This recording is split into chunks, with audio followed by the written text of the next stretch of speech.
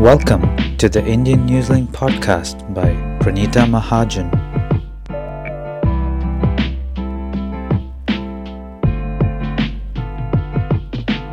Hello everyone and welcome to another episode of the Indian Newslink podcast. I'm Pranita Mahajan and I thought today we should talk about elections because of course we're all having these discussions and conversations around all the parties and their manifestos, their discussions and their promises.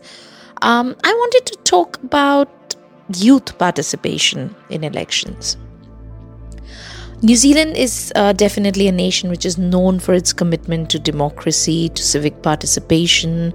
It's a very vibrant country wherein the democratic culture is very strong, and the involvement of young people in the election, now typically when I say young people or youth, I mean people who are aged between 18 and 29, and that is a very huge, significant portion of the population that has the power to shape the future of the country. So I wanted to discuss what are the challenges and why it is so important to begin with. Why is it so important to focus on youth participation in the elections? So, of course, the young people, they represent the future of our society. They are the voices that must be heard for any democratic country, for any democratic society to function. When this age group or when the youth engages in elections, they generally bring in a very fresh perspective. They have innovative ideas and a very deep passion for positive change. The issues that really matter the most to these young voters are issues like education, employment, climate change is very big on their list of issues that they want to see addressed. Social justice is again another one. Individual freedom, having a society which is tolerant towards personal choices. All this is very big on their discussions, and each and every one of these topics can have a significant impact on the direction of the country in the coming elections, especially. So their votes can not only influence the priorities of the parties that are working for the coming elections. They can help shape policies. They can directly affect everybody's lives, as we've seen recently. Education and crime have been cost of living have been some of the key discussions so far in the coming elections. And I think the youth has been very vocal, and they all have ideas, they all have suggestions. So what is very important is to have higher turnout of the youth voters. Now, there are many factors that generally make these young people to stay away from politics. They're very disengaged, especially as the time progresses. We are seeing more and more young people remaining disengaged with any kind of politics. They're not very actively participating. They're not very actively visible. And there are, of course, many factors. One of them is the lack of political knowledge, awareness, having these discussions in our families on an everyday basis. I think we're not sharing a lot of our thoughts, our way of thinking with the young people, and they feel uninformed about certain issues, about the candidates, about the voting process itself. It was surprising because there were many studies that have come out which said a lot of the young people were not really aware of how to enroll themselves for casting their votes. And if it was online, it was okay, but anything that they had to physically do was not really clear to them. And that's why some of them think there is this very big belief which says, my vote is not going to make a difference.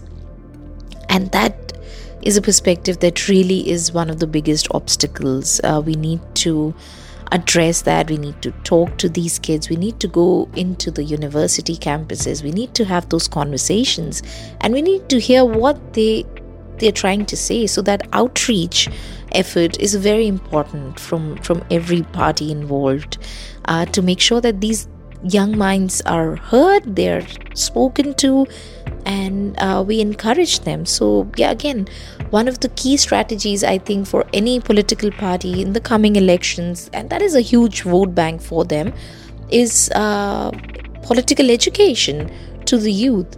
If we just prioritize sharing that knowledge, helping the young people understand their rights, the importance of voting, how their government functions, and how certain policies come into play. If that grassroots knowledge is shared by organizations and community organizations that can maybe have these outreach initiatives, by providing them the information, the support, and I think just the vision of how they can bring about that change and actively participate in the country's politics in future, it would have a tremendous impact on how we function as a society and as a country. Because there are many issues, especially with social media, digital platforms that are there. Connecting to this demographic is very easy, very cost effective. You don't have to go door to door, you don't have to knock on their doors to engage with them. We've got these platforms that are ready for all these political parties to use, and it's great to see that some of the parties are already using these platforms really well. They're engaging with their audience, they're sharing updates, they're sharing their promises, they're sharing their vision for the upcoming election and the upcoming term, which is great, because I think that is going to make such a huge difference, and it is going to help them understand how things will go.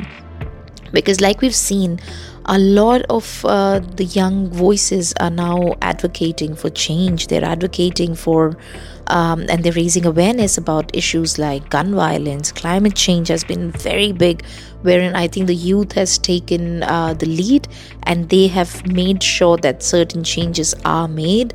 They've made sure that people have started looking at things differently, and it's no longer one person is not enough. The mentality has changed. We are all trying to do our little bit.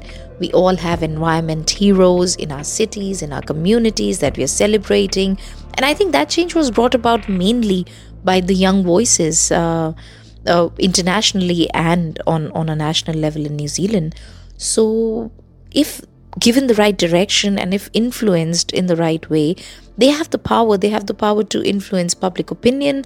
They have the power to push for those reforms that are required, that are needed for our society.